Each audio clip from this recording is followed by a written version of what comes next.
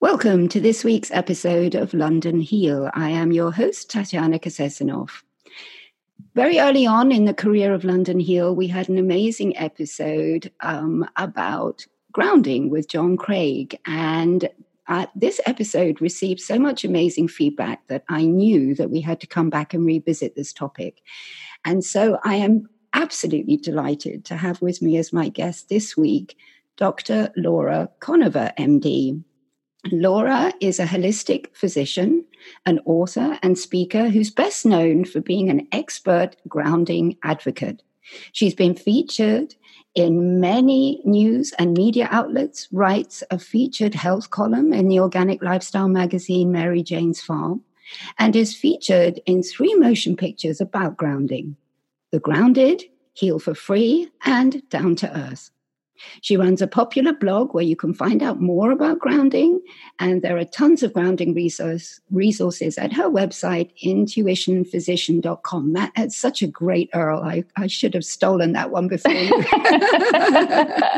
Thank you. We'll definitely add the links into Laura's website in the show notes, so you can go and find them there. So first of all, Laura, thank you so much for taking the time to speak to me today. Oh, yeah. I'm super honored to be here. Thank you. So what really fascinates me about your story is, first of all, of course, you're a classically trained MD, a physician, but you came to this subject via a very interesting route. Would you like to tell us a little bit about that? Yes. Well, I came to grounding and just holistic medicine in general, the same way that most people come into holistic medicine, whether you're the practitioner or the patient, which is total failure on behalf of conventional medicine.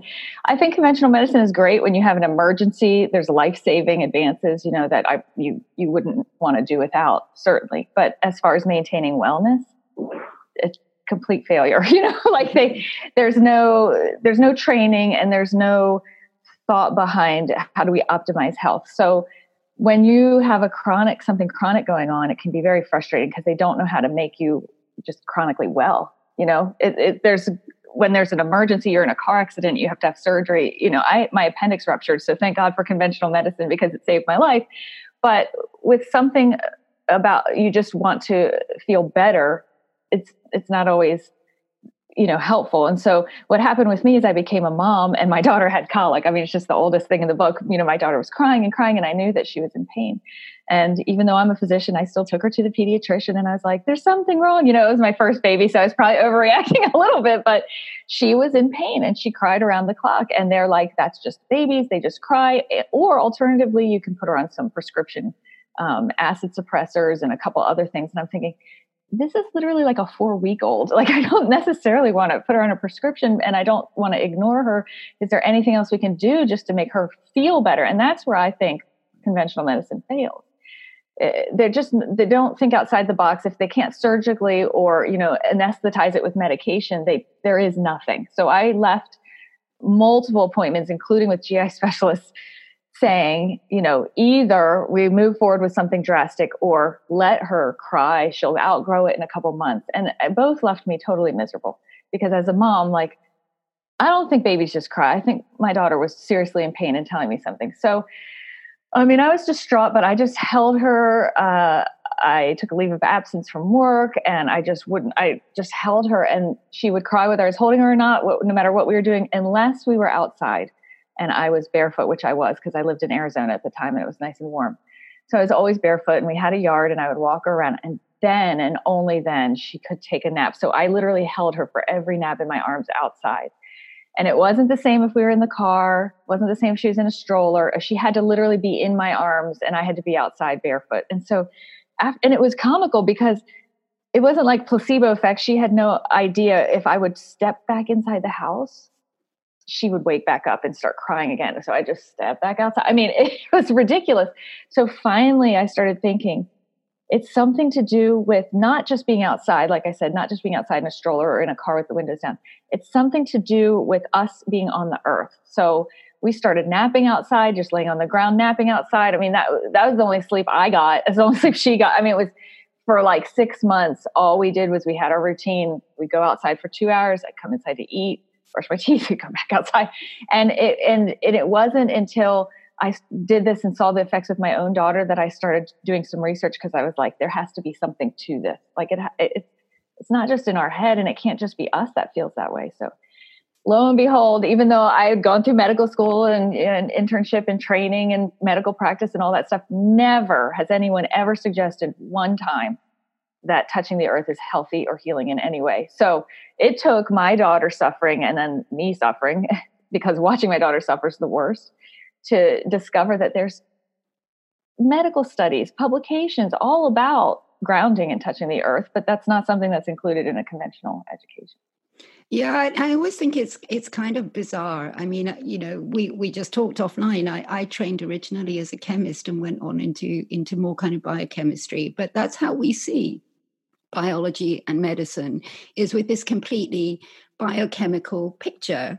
Mm-hmm. But there's another science out there. It's called physics. And somehow other than kind of biomechanical issues, that sort of like the electrical body or the body electric is something which we don't really take into account and we don't consider, which I think is very remiss, because all parts of science get included and all phenomena get included in everything. You can't just selectively exclude.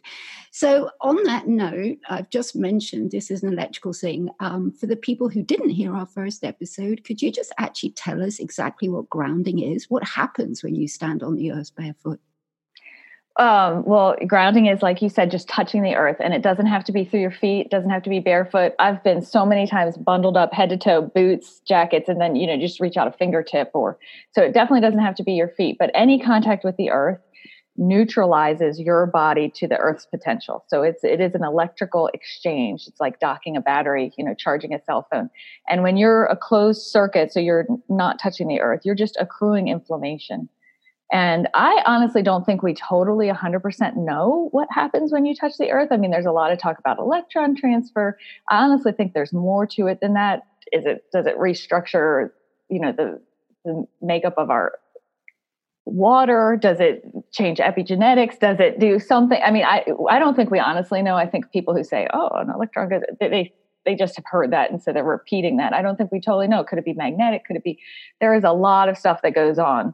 So I don't want to pretend that I know that, but what I do know is the healing results. So those are measurable. I can't look and watch one electron travel, but I definitely can tell you in medical studies, I can look at blood inflammatory markers. I can look at your echocardiogram. I can look at your EEG, your brain activity. I can look at your muscle tension. I can look at different markers of muscle damage or inflammation. I can look at your immunity, your white blood cell count. So there's ways we can measure it, but I don't think we have a really great explanation for why we get these health benefits.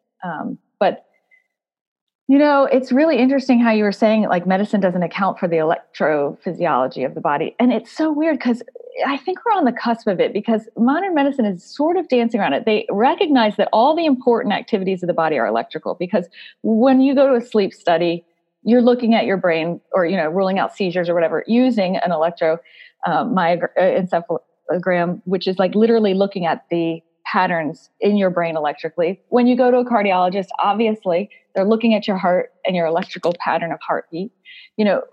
Everything we do is we assess things through looking at the electrical activity of the body, right? Nerve impulses, everything, digestion, everything. But we don't use it as a healing modality. So that's where there's this weird disconnect, because in every rotation I did in every specialty, we used electronics or an electrical assessment or in some way to help support that patient, even shocking them with the paddle. You know what I mean? Like, right. The whole classic, the image of someone in a hospital hooked up to 1,000 things beeping and going off. It's all electrical and monitoring electrical activity. Even when a baby is born, you're looking at the baby's heart rate through the mom's womb. They get their own little EKG strip that we're looking at. So like, we are aware that everything's electrical, and we still don't use it as a healing tool. So like on my website, I blog about this a lot, but I'm just calling for this movement of, I think we need another field of conductive medicine. I think we need to start approaching, if we can monitor the body electrically, we can also help heal the body electrically. So I don't know why that hasn't evolved yet. I've been saying it for a few years now. We have conductive medicine. If we take the little parts from all the other specialties and put it into conductive medicine, we've got something there. Right. That Yet. makes so much sense. I mean, I totally agree with that. Of course, the cynic in me would say, well, it's free. Something like grounding. So of course, the impetus to develop that is maybe not so attractive to corporations and industry. Yeah. And I think also the other thing is it does fly a little bit in the face of what we understand till now. I think the genetic model of disease has been so solid for the last 20 years since the Human Genome Project that everybody thinks in terms of genes, and they don't really look sort of beyond that. I guess that has now been cracked a little with the whole science of epigenetics, which is coming up. But I think even conventional medicine is finally having to realize that this body is a little bit more complex than we originally thought. So you mentioned there some of the healing effects. Can we unpack that a little bit more? So what do we know grounding is really good for? In which ways can it really, really help? And where do you see in medical studies, scientific studies, where that actually really is a measurable effect?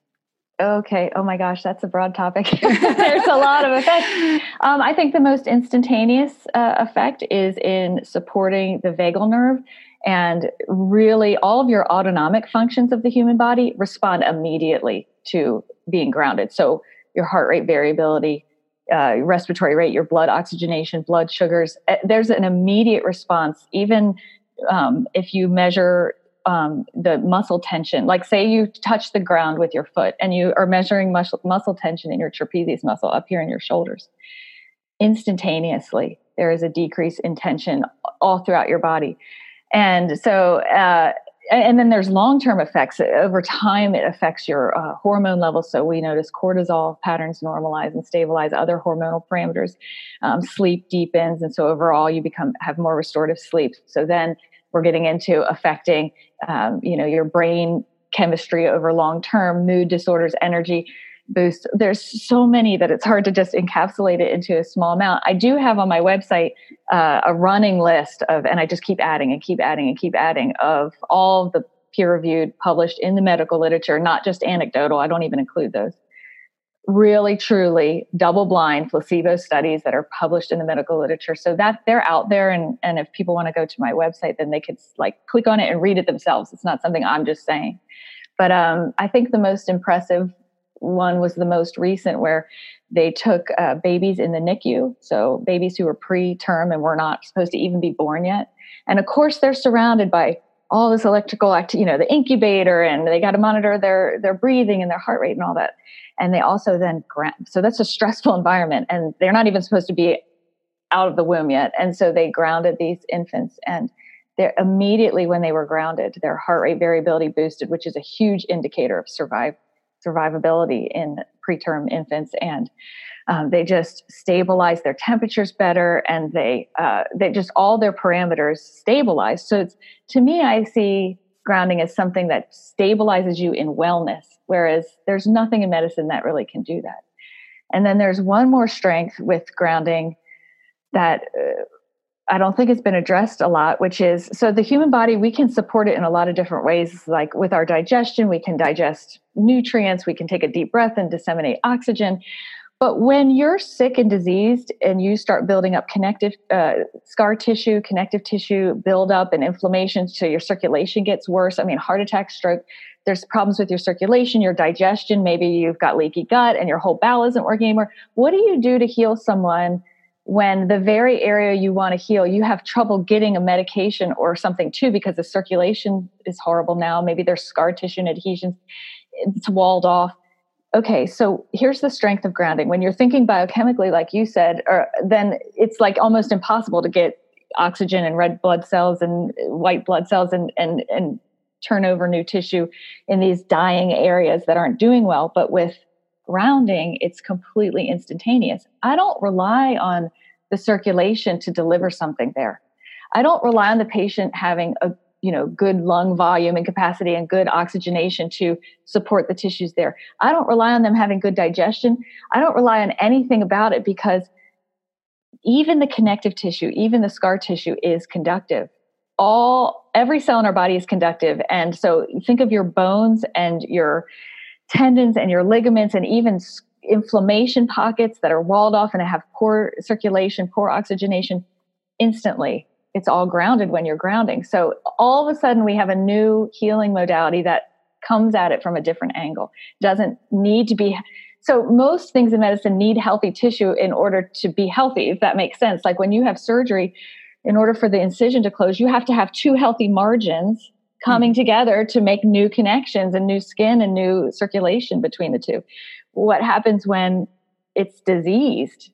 You can't force healing. I think that's what modern medicine comes up against, and they get frustrated. You can't force healing. You can create conditions to hope to optimize healing, but they're failing at trying to deliver health. They can't do it.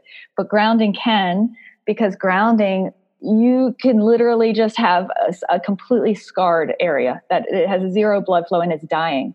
But when you ground even a remote part of the body, say I ground my fingertip and I have an ulcer on my ankle, the ulcer on my ankle is immediately grounded electrically. So it's just a whole different delivery pathway that is not being considered in medicine yet.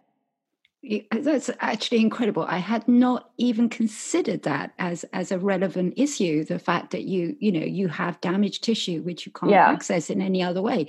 That's extraordinarily profound, actually. Yeah, because most of the problems we have now with these chronic issues, now that we're living longer, and we do have modern medicine that'll like help us survive a car accident or cut the cancer out or whatever. So that's great.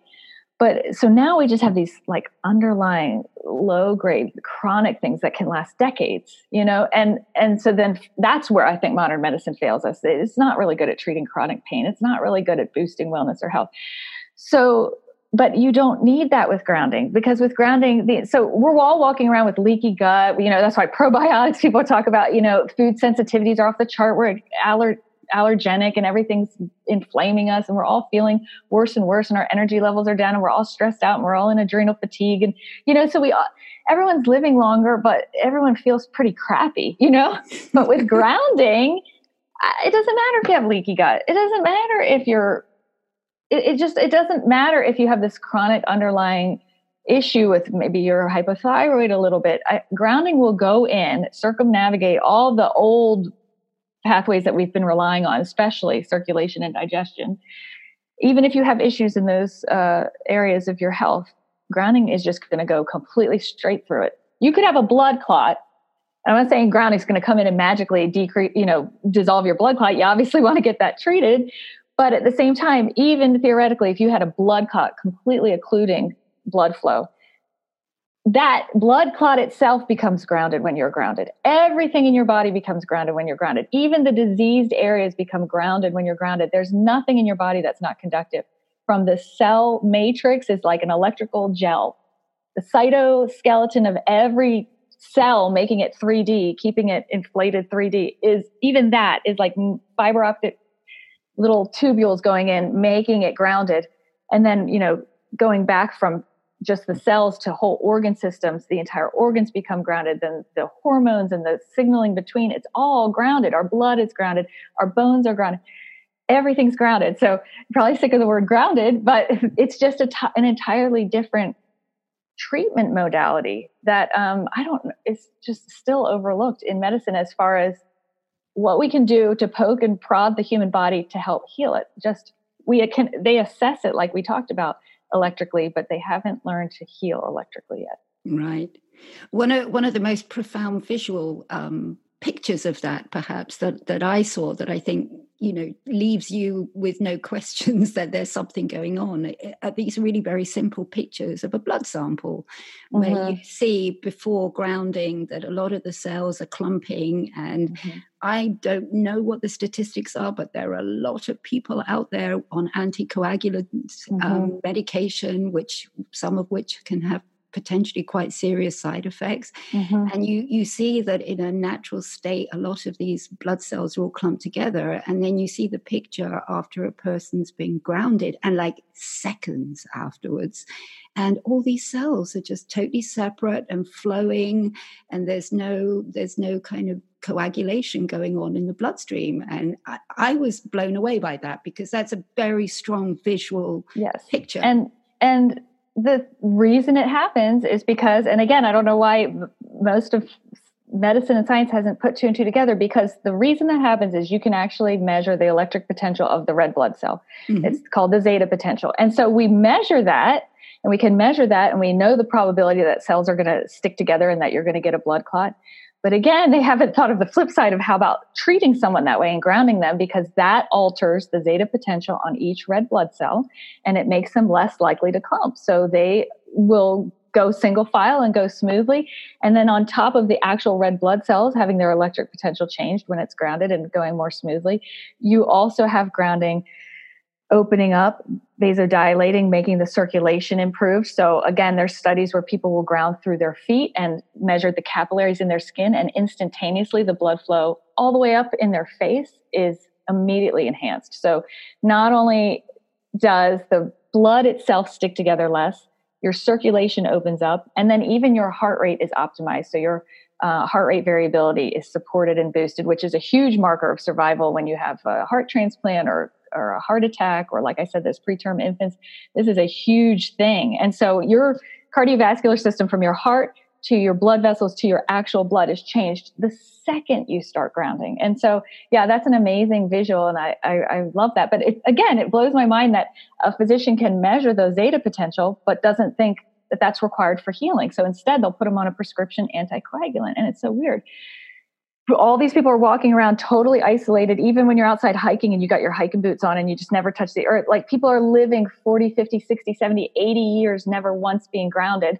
So they're all on blood thinners by the end, when if they just were in touch with the earth, the blood naturally thins. And it's actually reversible. We have patients who have to come off the blood thinners, and it's a good thing. They can go down on dose, they can be monitored, and sometimes even come off it, because that's how good the earth is at just getting your blood moving and moving smoothly. So it's just weird how still we're a little archaic in my mind.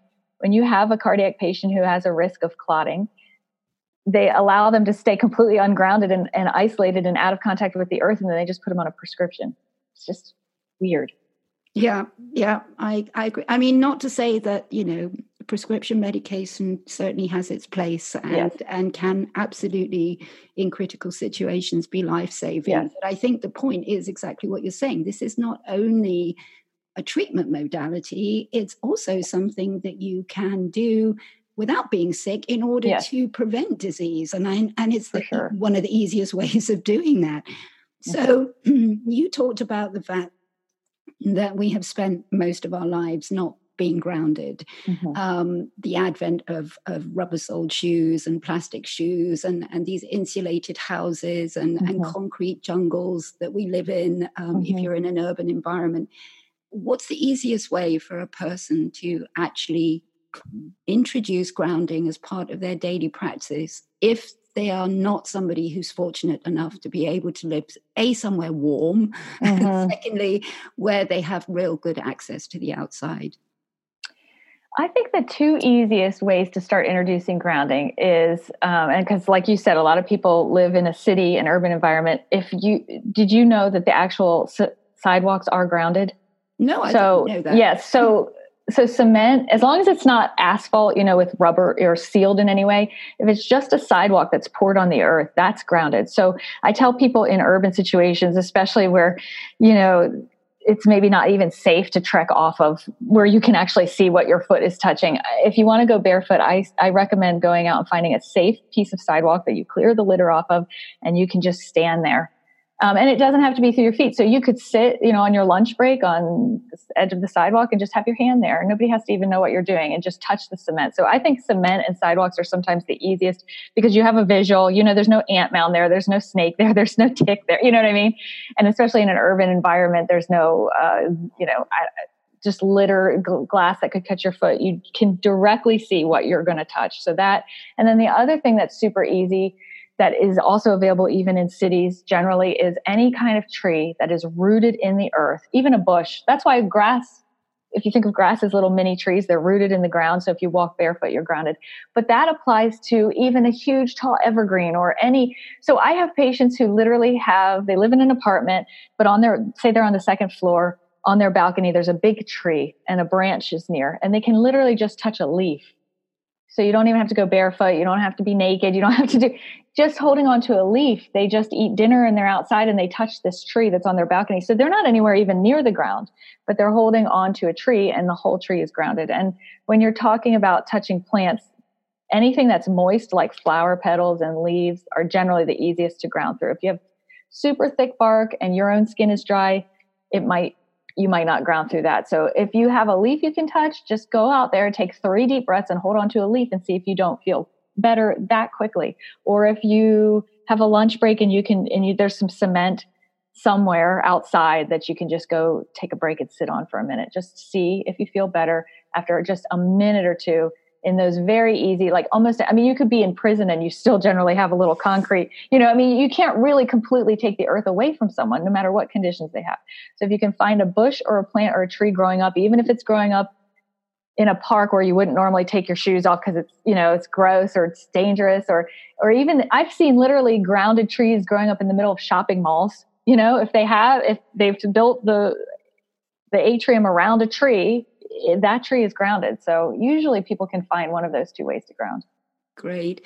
And how long do you need to be touching that leaf or hugging the tree or being barefoot or whatever? Yeah. I love tree hugging. It's one of my favorite new hobbies. I think that's awesome. It's an amazing experience. I hate putting a time on it only because I feel like it discourages, because sometimes you don't have even 5 minutes in the day, literally. And I would say if you have 30 seconds, it's worth, like when I'm just going to get the mail and I trail my fingers along a bush as I'm walking to my mailbox, I think that's worth it, because we know in medical studies, and with just the way electronics works, it's like turning a light switch on and off. It's instantaneous.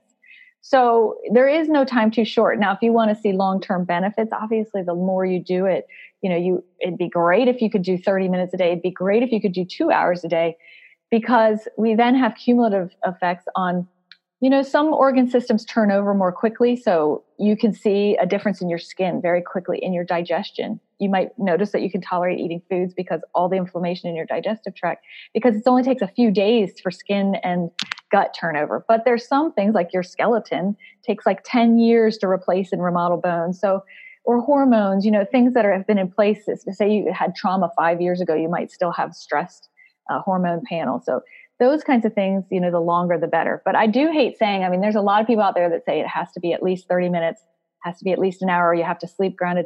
And I don't believe that. I want someone to go out and literally touch a leaf for a second as they walk, if that's all they can do. I really do.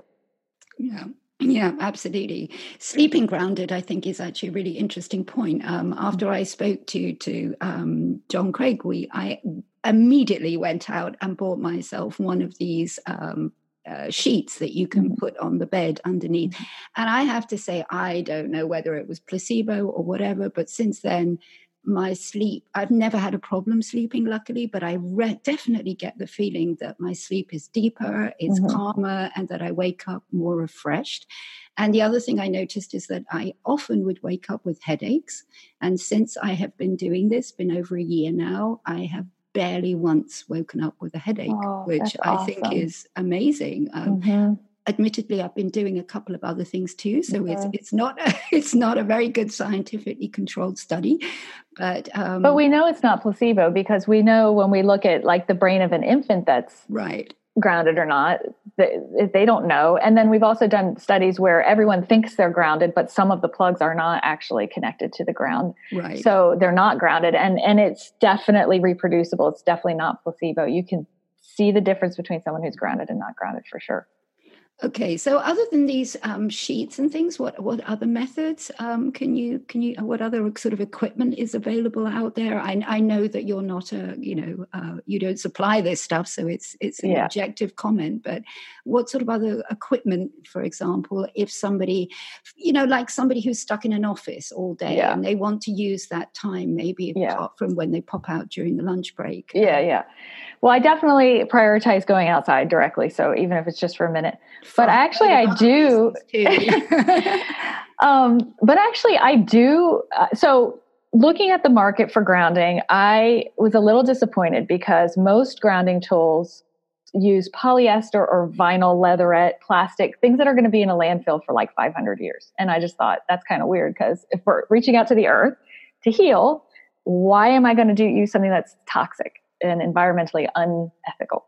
So I actually do have my own grounding line, and I use organic hemp and cotton as the base, and I use fabrics that are biodegradable and non-toxic to us and to the earth. And so I do have ways you can sleep grounded through sheets and mattress panels and bed rolls.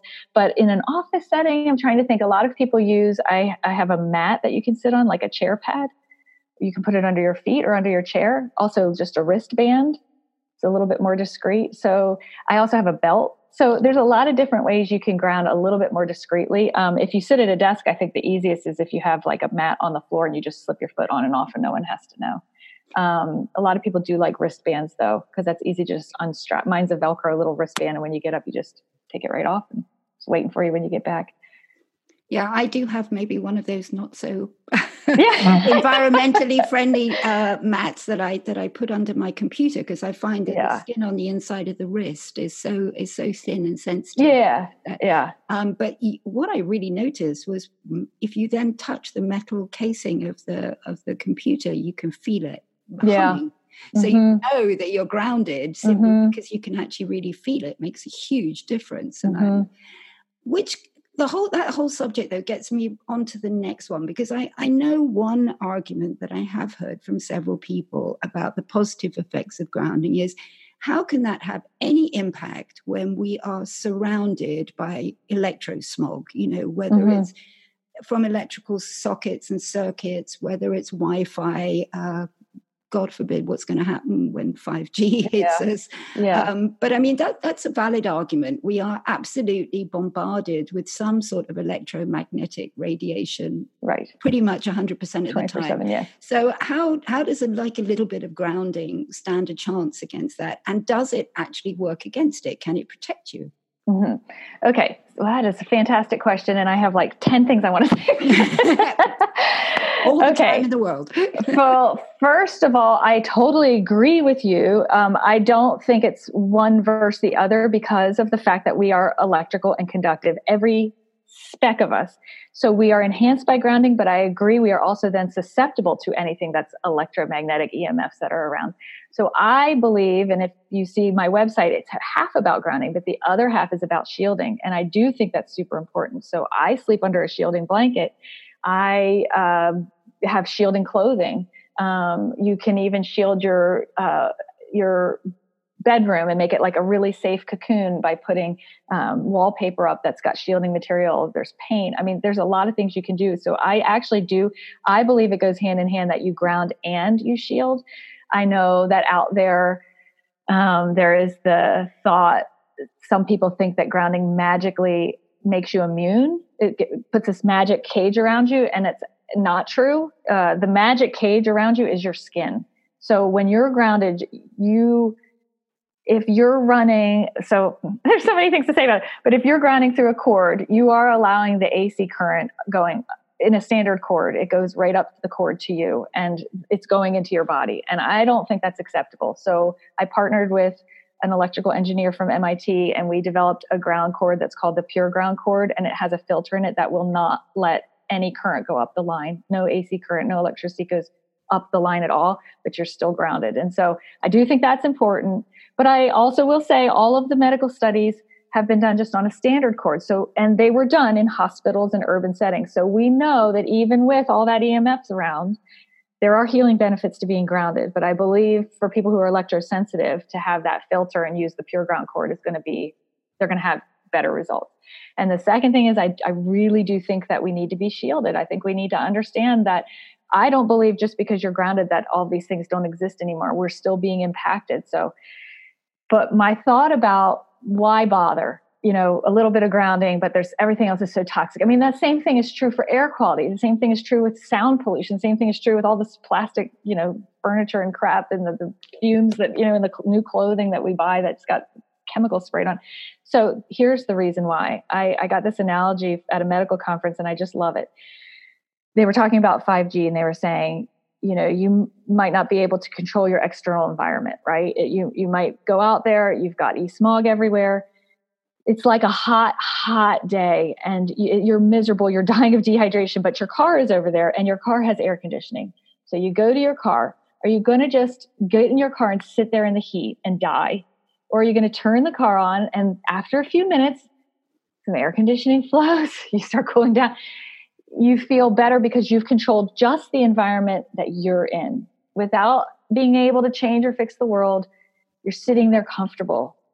And so I really feel like that towards grounding and any other, hydrating well, taking supplements, exercising. I mean, it'd be easy to be like, why bother to exercise? Because, I don't have access to organic foods I'm in an office all day. So I'm around, radiation. So I'm not going to exercise. No, go on a walk. Of course, be the person who gets in their car and puts the air conditioning on and gets relief for a few minutes. It makes a difference. You might not be able to control all of your outer circumstances, but any little thing you can do 100% makes a difference for you. So that's my approach to grounding. I agree. It's not going to be a magic cure-all, but do you stand a chance without doing it? I don't really think so. So why would you not? Right. I think it just makes complete sense to me that even, the studies are out there for things like exercise, that even a little is better than nothing at all. 17 minutes a day of just walking. Exactly. Literally lengthens your lifespan, makes it less likely for you to die of chronic disease. 17 minutes. So I'm going to try and do that. I'm going to try and walk. I have a grocery store that's in walking distance and I'm going to actually walk to it instead of drive once a week. And that's going to make a freaking difference. It really is. Mm-hmm. Mm-hmm. Absolutely. So do you have any kind of like fundamental tips for people who maybe, I always like to try and make something a little bit actionable. So we talked about grounding. We understand kind of what it is, even though it's not entirely clear. We have talked about the chronic disease and the beneficial effects it has, and also the fact that it just actually encourages long-term wellness. Mm-hmm. What else would you say to somebody who's listening to get them kind of a little bit more convinced? Because this is one of those things that I feel has the potential to be sort of labeled snake oil, which is it's too good to be true because it helps and fixes everything. So it can't possibly, because science likes to look for magic bullets for specific things. So how can you get somebody over that initial hurdle, and what's the easiest way to be able to encourage them to just go out and give this a try? Well, it's hard to convince people of anything. So I typically don't. It's if it feels right to you or you're willing to try it, then try it. Maybe think back in your life and think of the different times where you have been in contact with the earth. Even without going out right now, just think about the times where you've been on vacation and you've been swimming in the ocean, or the time where you took the day to plant a garden. Did you feel different? Do you feel a difference? And most people will say, I instantly felt a difference. And so then I would say, okay, well, then that means you're open to the idea. So now you really do have to just incorporate it. And you can track your progress over time, but most people don't need to. Most people do feel an immediate difference. So it is just a matter of not convincing someone, but just reminding them, you're already open to this. We've all had experiences when we're kids playing in a sandbox or when we're swimming in an in-ground pool, which is all grounded. We all know what it feels like to be in touch with the earth and the relief. Like, don't you just feel like this huge burden is lifted off your shoulders? Remember those times and let those times motivate you to just go out and now with a more clinical eye, my wrist hurts, I have carpal tunnel, or I get tension headaches. I'm going to specifically go out and see if I notice a change in that over time. So I guess I usually start with people trying to think of like, what is pleasurable for you in nature? And have you noticed that your health is good during those times? And then now let's specifically look at what's bothering you about your health. And now you have something trackable and that you can monitor and see, so that it's not just in your head, it's not just placebo. Because when you're like a little kid and you're playing around in the mud, you might not have anything wrong, but you just know that you had a great time, or you're running in the rain. I love running in the rain, going in puddles when I was little. But now as an adult, you have insomnia, or you have something, you can use that as a tracking tool. So if you can even just give it 10 minutes a day for a week, track that, and you'll convince yourself. Yep. Wise advice.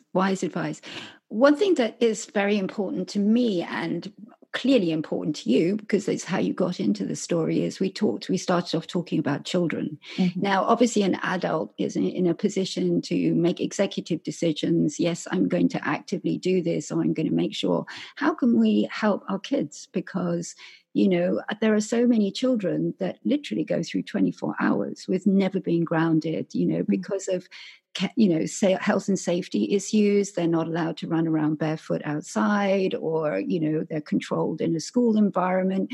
Playgrounds are just basically asphalt squares, Yep. What can we do to help our children who are not in a position to perhaps be able to help themselves? Yeah.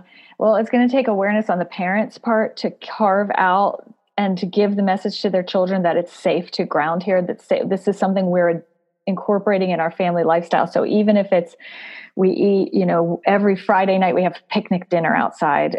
We go to the park. If you don't have a yard, we go to a park and we all eat picnic dinner, and we make a joke of it. We all take our shoes off, or we have a little bonfire, and for parents to specifically tell their kids who are told all day long to sit still and keep clean and don't ruin your clothes, and just, minimize the fact that you're alive. Basically, I feel sorry for kids. They're just minimized all the time. Shut up, be quiet, regurgitate some facts back to me so I can give you a grade. Don't move. Don't make a mess. Don't be disruptive. I mean, I really do feel bad for kids. Don't be a kid. Yeah. Yes. So you really have to specifically, until the school system changes, which is not going to be likely while your child's still a child, right?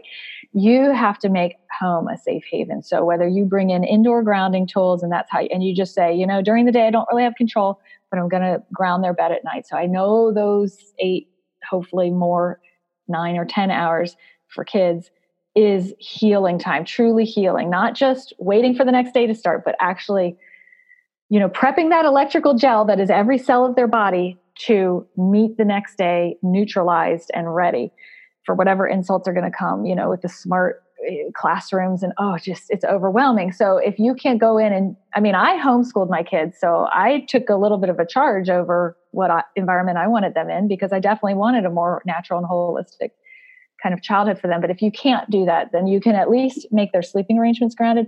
Or if you don't have the money, you don't want to buy a product, I really believe if as a family you can cultivate, even for 10 minutes, we go out and look at the stars before we go up to bed.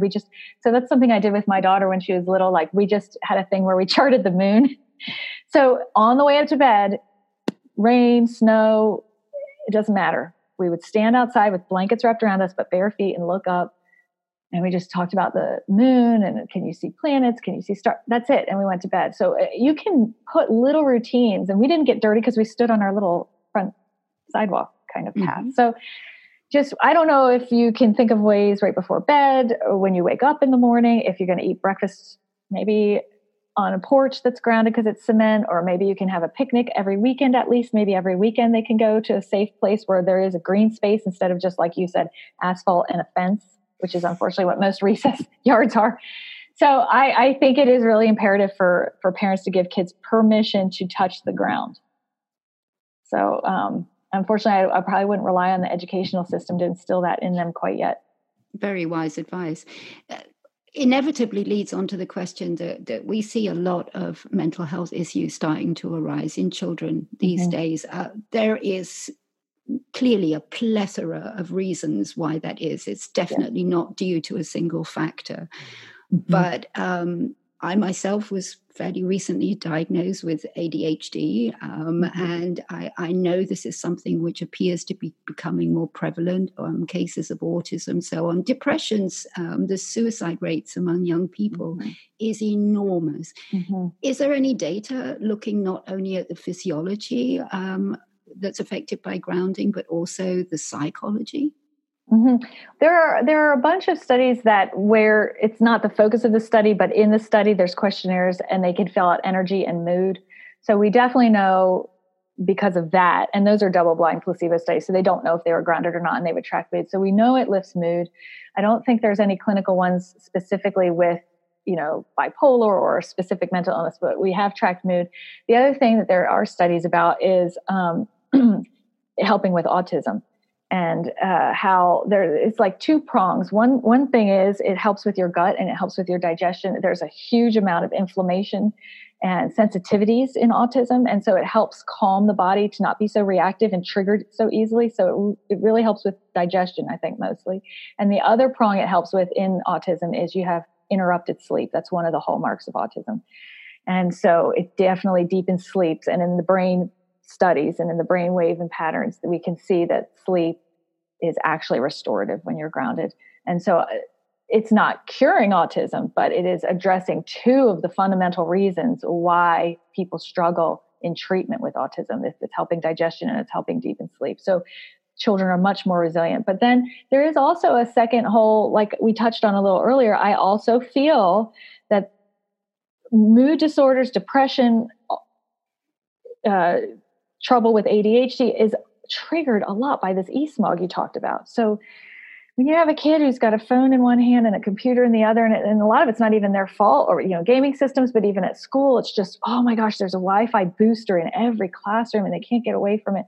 You're just constantly triggered and frazzled, and you're ungrounded, so you're not even off-gassing that stress at all. There's just this isolated pocket of tension and stress that's being bombarded. And so that would be the other thing I would suggest is I think we all need a break and to dock ourselves with grounding, but I think we also all need kind of like a bubble of protection, a safe place where, we turn the router off at night, or we put a little shielding bag around it so that the Wi-Fi is not as strong in our house. We don't bring our phones to the dinner table, and we don't bring the phones to the bedroom. Gaming systems are in the main living area instead of in each child's bedroom. And then hopefully you can get like a shielding blanket to sleep under at night, that kind of thing. So I definitely think it's a two-prong approach, and people are starting to open up to grounding. And I think shielding will be kind of behind that. Right. I also have a plea out there for all the frequent flyers, because I know so many business people spend their entire lives almost in airplanes these days, and that's like the worst for getting very ungrounded. I would actually even suggest that when you get into the arrivals hall that they have grounding mats for everyone. Yes, I introduced this to a couple of friends of mine. I said, this would really help, and I have had feedback that they have suffered much less jet lag since they ground when they... It's interesting. That was one of the first things that was studied was jet lag, was if you get to a different place and you go out and touch the earth there, you're immediately synchronized. We've known this for a long time. Back in, I think it was the 70s, they did a study that they wanted to know, what is the human body, what is their day-night cycle if they're not influenced by the sun and they're not influenced by the earth in any way. So they built these chambers. This is one of the studies that's on my list on my website if you want to provide a link there. But they shielded these chambers down in the earth so that, of course, there was no sense of night and day, but also you were blocked from the pulse, the electrical pulse, the heartbeat of the earth. And then they had ones that were down in bunkers down in the ground, so you were disconnected from the sun, but you received the earth's energy. And when people were in the shielded one, they lost all sense of day and night and time. And they were on like this 3-hour pattern, everything was messed up. The ones that did not know if it was night or day, but they were in contact with the earth's energy. And I mean, not just psychologically, I mean, physically, there was no shielding there. So they had the electromagnetic Schumann resonance going into that bunker. They kept on a pretty close, it was like I think it shortened to like a 22-hour cycle. They don't have a clock. They just put themselves on that. So a lot of people think, and I'm one of them, that equally important to your pineal gland getting some sun is being as close to the earth as possible to really regulate. And it helps with insomnia, and it helps with a lot of different things. But one of the best things, and this is why we've known it the longest, because we've known that since the 70s, is jet lag. You can reset your circadian rhythm by getting in contact to the earth. So it's the best thing to do. Like you said, there should be mats and stuff in airports. I mean, hospitals should be, it's ridiculous. The whole thing is laughable almost, but since there is not that, and there probably won't be for a little while, at least go outside and you can be totally inconspicuous. You can just sit on a bench outside in the airport, with concrete, and just slip off one shoe or just touch it with your hand. I mean, it doesn't have to be this big fuss, but you can get grounded literally immediately upon leaving a building outside, even if it's, just cement. Great. In what respect has this come into the public space? Are there any institutions or organizations or medicals who are kind of so open to this that they say, well, okay, we'll give it a try and start implementing it? Or is it still living in the world of woo? There is a lot of studies done, and it's been being embraced so far about having nature, but they're not going the next step of, it's not to me enough just to have natural like in hospitals, they're putting potted plants and they're making sure people have a window so they can have some natural daylight, but it's still not grounded. And with kids, we know, nature deficit disorder, that was a huge thing, that discovery. And so like a lot of times kids are given time outdoor, but again, they still have their shoes on. They're not allowed to get dirty. So it's not very immersive and you're not really grounded for the most part. So I would say there's starting to be awareness of the health benefits of being in nature, but it hasn't gone as far as implementing the actual touch of grounding. The closest is there are a bunch of barefoot parks, and they're more in Europe, but then I don't know if there is even any in America over here, but there are a bunch of barefoot parks that encourage, they have different sensory areas. There's hiking paths that are safe to walk barefoot. They'll have like river stones. They'll have a water play area, and it's not with a plastic rubber mat. It's with tile or something that's conductive cement. So there's a couple of those, but it surely hasn't taken off yet, I don't think. Well, let's hope that people like you keep doing the great work that you're doing and getting the message out there, because I think it's knowledge, and the scientific evidence is there. And as you said, I think if anybody actually just tries this, they'll notice themselves that with such little effort, there really isn't very many things that are so easy to do as to get grounded, and that they'll notice that it makes a difference to their lives. And a huge thing is just normalizing that within your own family. So if you can teach your kids, like when you have an upset stomach, we just go get our picnic blanket and we go outside and we read a couple picture books together, and we notice that we feel a little bit better. Like as parents, it's almost our responsibility to teach kids that just like we want to eat good foods and we want to stay hydrated, and you need sleep every night, and you might need to wash your hands to prevent spread of infectious disease, but you also want to get grounded every day, because it's unreasonable to expect a human body to be disconnected, a closed circuit, accruing inflammation, damage, and stress, especially in our modern society with, like you said, EMFs around us 24/7. It is unrealistic to think that body is going to stay healthy for 80, 90 years. It's not going to. It's impossible if you're not docking it and grounding it and giving it a break and a boost and support on every level. The reason why people like passed off as placebo is because it affects everything, right? It boosts everything from mood to your hair, your skin looks better, but then also your gut feels better and your tension headache went away. But the reason it does that is because every cell in your body is electric. So it's not, it's a placebo. It's, it affects every cell in your body. So as a parent who's instilling these healthy routines of, I want you to take a bath before bed. I want you to make sure that you sleep every single night. I want you to make sure that you brush your teeth in the morning. I also want to make sure like it's just normalized. You have an earache. Let's go outside and have lunch outside today instead. And we're going to play or we're going to go walk along the river this weekend because I noticed that mommy and daddy are feeling stressed out. So we're going to go have a park day. Like normalizing reaching for the earth as part of your healing plan will create a generation where that is just like, duh, why wouldn't you do that? You know what I mean? But so I think we're one generation removed from that.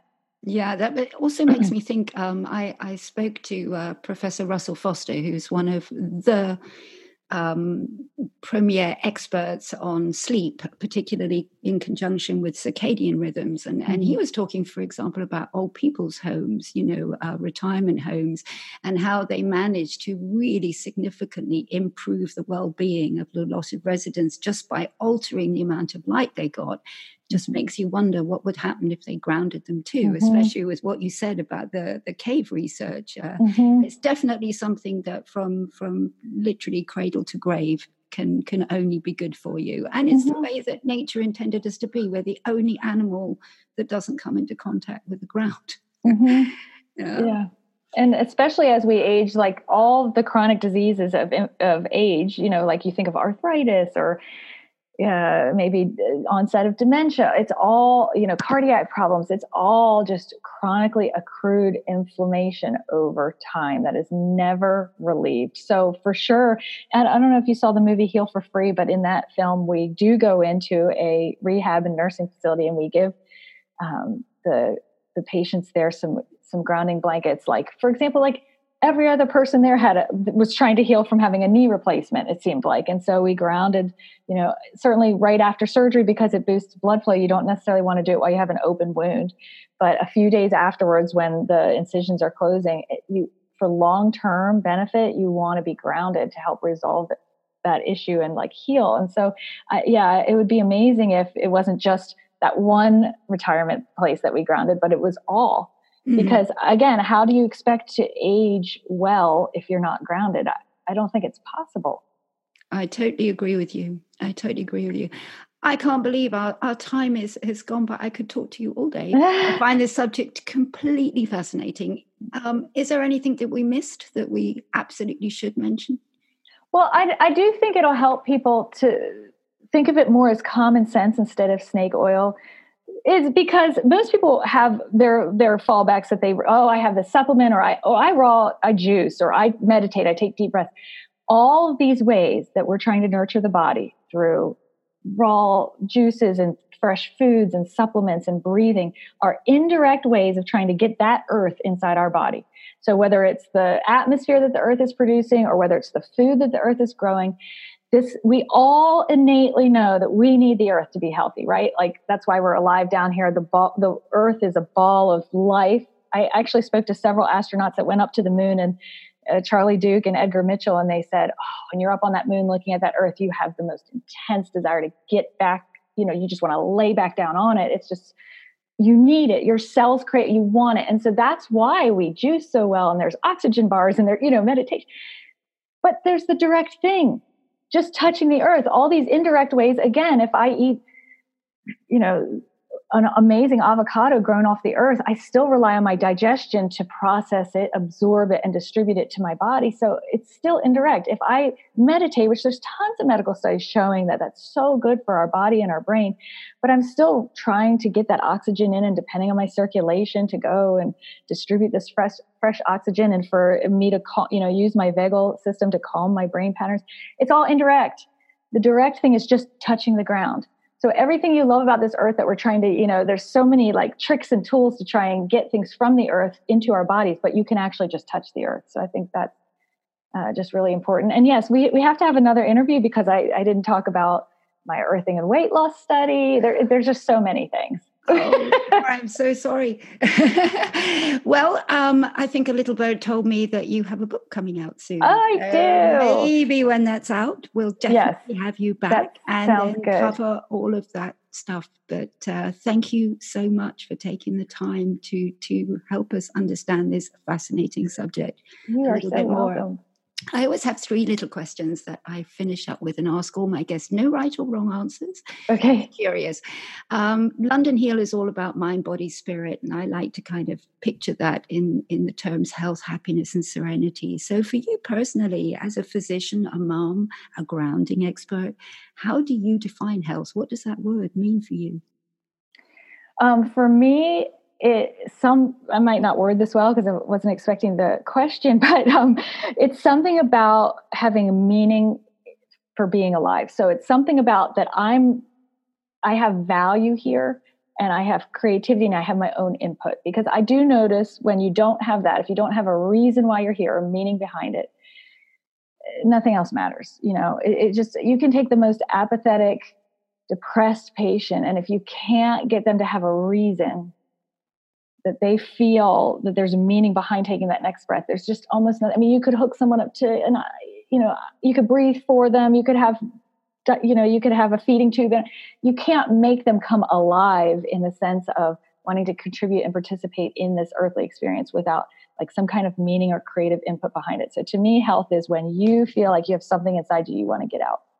It's a fabulous definition. I haven't heard that one before, and it's perfect. It's just perfect. What about happiness? What does Laura do to get happy? And do you even think the pursuit of happiness is something that's important? Oh, that's such a good question too. Well, just off the top of my head, I would say the thing that for sure, as most parents would say, make me the happiest is focusing on my kids. That just blows everything else away. But I will also say my perspective has changed a lot when I was younger, especially when I was a new mom. I was so much more innocent, and I did think the purpose of life was to be happy and to just, positive thinking and enjoy each moment, make the best of it. And then we suffered quite a few traumas, and I had a horrible couple of years where I was not happy. Like, we didn't have one day where we weren't traumatized and crying, and it was bad. So during those times, I really realized, and I really started thinking, I don't think the point of me being alive is to be happy. I think it's to have meaning, because on those days when I was suffering, I wanted to still be here, and so I don't know. When I was younger, I did think it was about how much happiness can I pack into this life? How grateful can I be? How wonderful can I make it? But now I just think I'd rather have a lifetime of struggle and suffering if it was meaningful to me. I really think, than an easy day. So I would say I focus on my kids to be happy when I need a lift, but overall, I don't think it's about how much happiness I can experience here. Right. And serenity. We talked about the EMF bombardment 24/7, but we're bombarded with everything 24/7. I think we have attention spans that are so short these days. Yeah. And I think it's so vital that we really actively engage in turning down the noise and trying to search out those moments of serenity. How do you do that? Oh, girl, I need to do more of it. That's probably the thing that's lacking the most. I mean, I like to have my shielding blanket on me at night. That does make me feel like I've got a break from the external world. And I do find, as cliche as it is, that exercising in those moments where I'm actually enjoying physical activity, that mind chatter just finally stops for a few minutes. And so, like, the more I can just be down in my body. So I guess exercising, even though I actually hate exercising, but when I do it, I notice in those moments I feel clear. Yep. I have exactly the same problem. I'm not the best exerciser, but when you're there and when you're doing it, you feel the benefits immediately. Feels good, yeah. Great. Thank you, Laura, so much. I really appreciate it. And I'd love to honor you for the work that you do. I think it's amazing that you stand behind this and you're trying to get it out to the world, because I think it's a very, very crucial and important message. Mm-hmm. Thank you. You're very welcome. I'd be back anytime. Thank you so much. My pleasure. So, dear listeners, I hope you enjoyed that episode with Laura as much as I did. As I said, the first episode that we did with John Craig, please go back and have a listen of that if you haven't, sparked so much interest. And this is just such an easy, logical way. It makes so much sense. Every single animal has contact with the earth except us human beings. So there is so definitely something to do and something relevant about this. And as Laura pointed out, there's a lot of very good, high quality, peer-reviewed studies that just show that grounding is such an important thing for our health and well-being. So I would highly encourage you to check out her website and get as much more information as you need and start grounding. And on that note, if you enjoyed this episode and think that other people may benefit from it, then please pass the information on, because that's why we're here. We want to help you find ways so that you can maintain and maximize your health, happiness, and serenity.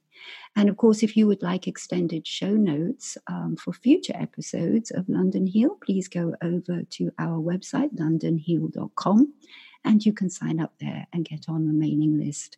And you'll receive, every time a new episode is published, all of the links and the extended show notes for that episode. Also, you can find us on any podcast platform that you listen to. Please rate, review us. It really helps us get the message out there. And so, my dear listeners, that leaves me to wish you, as always, health, happiness, and serenity.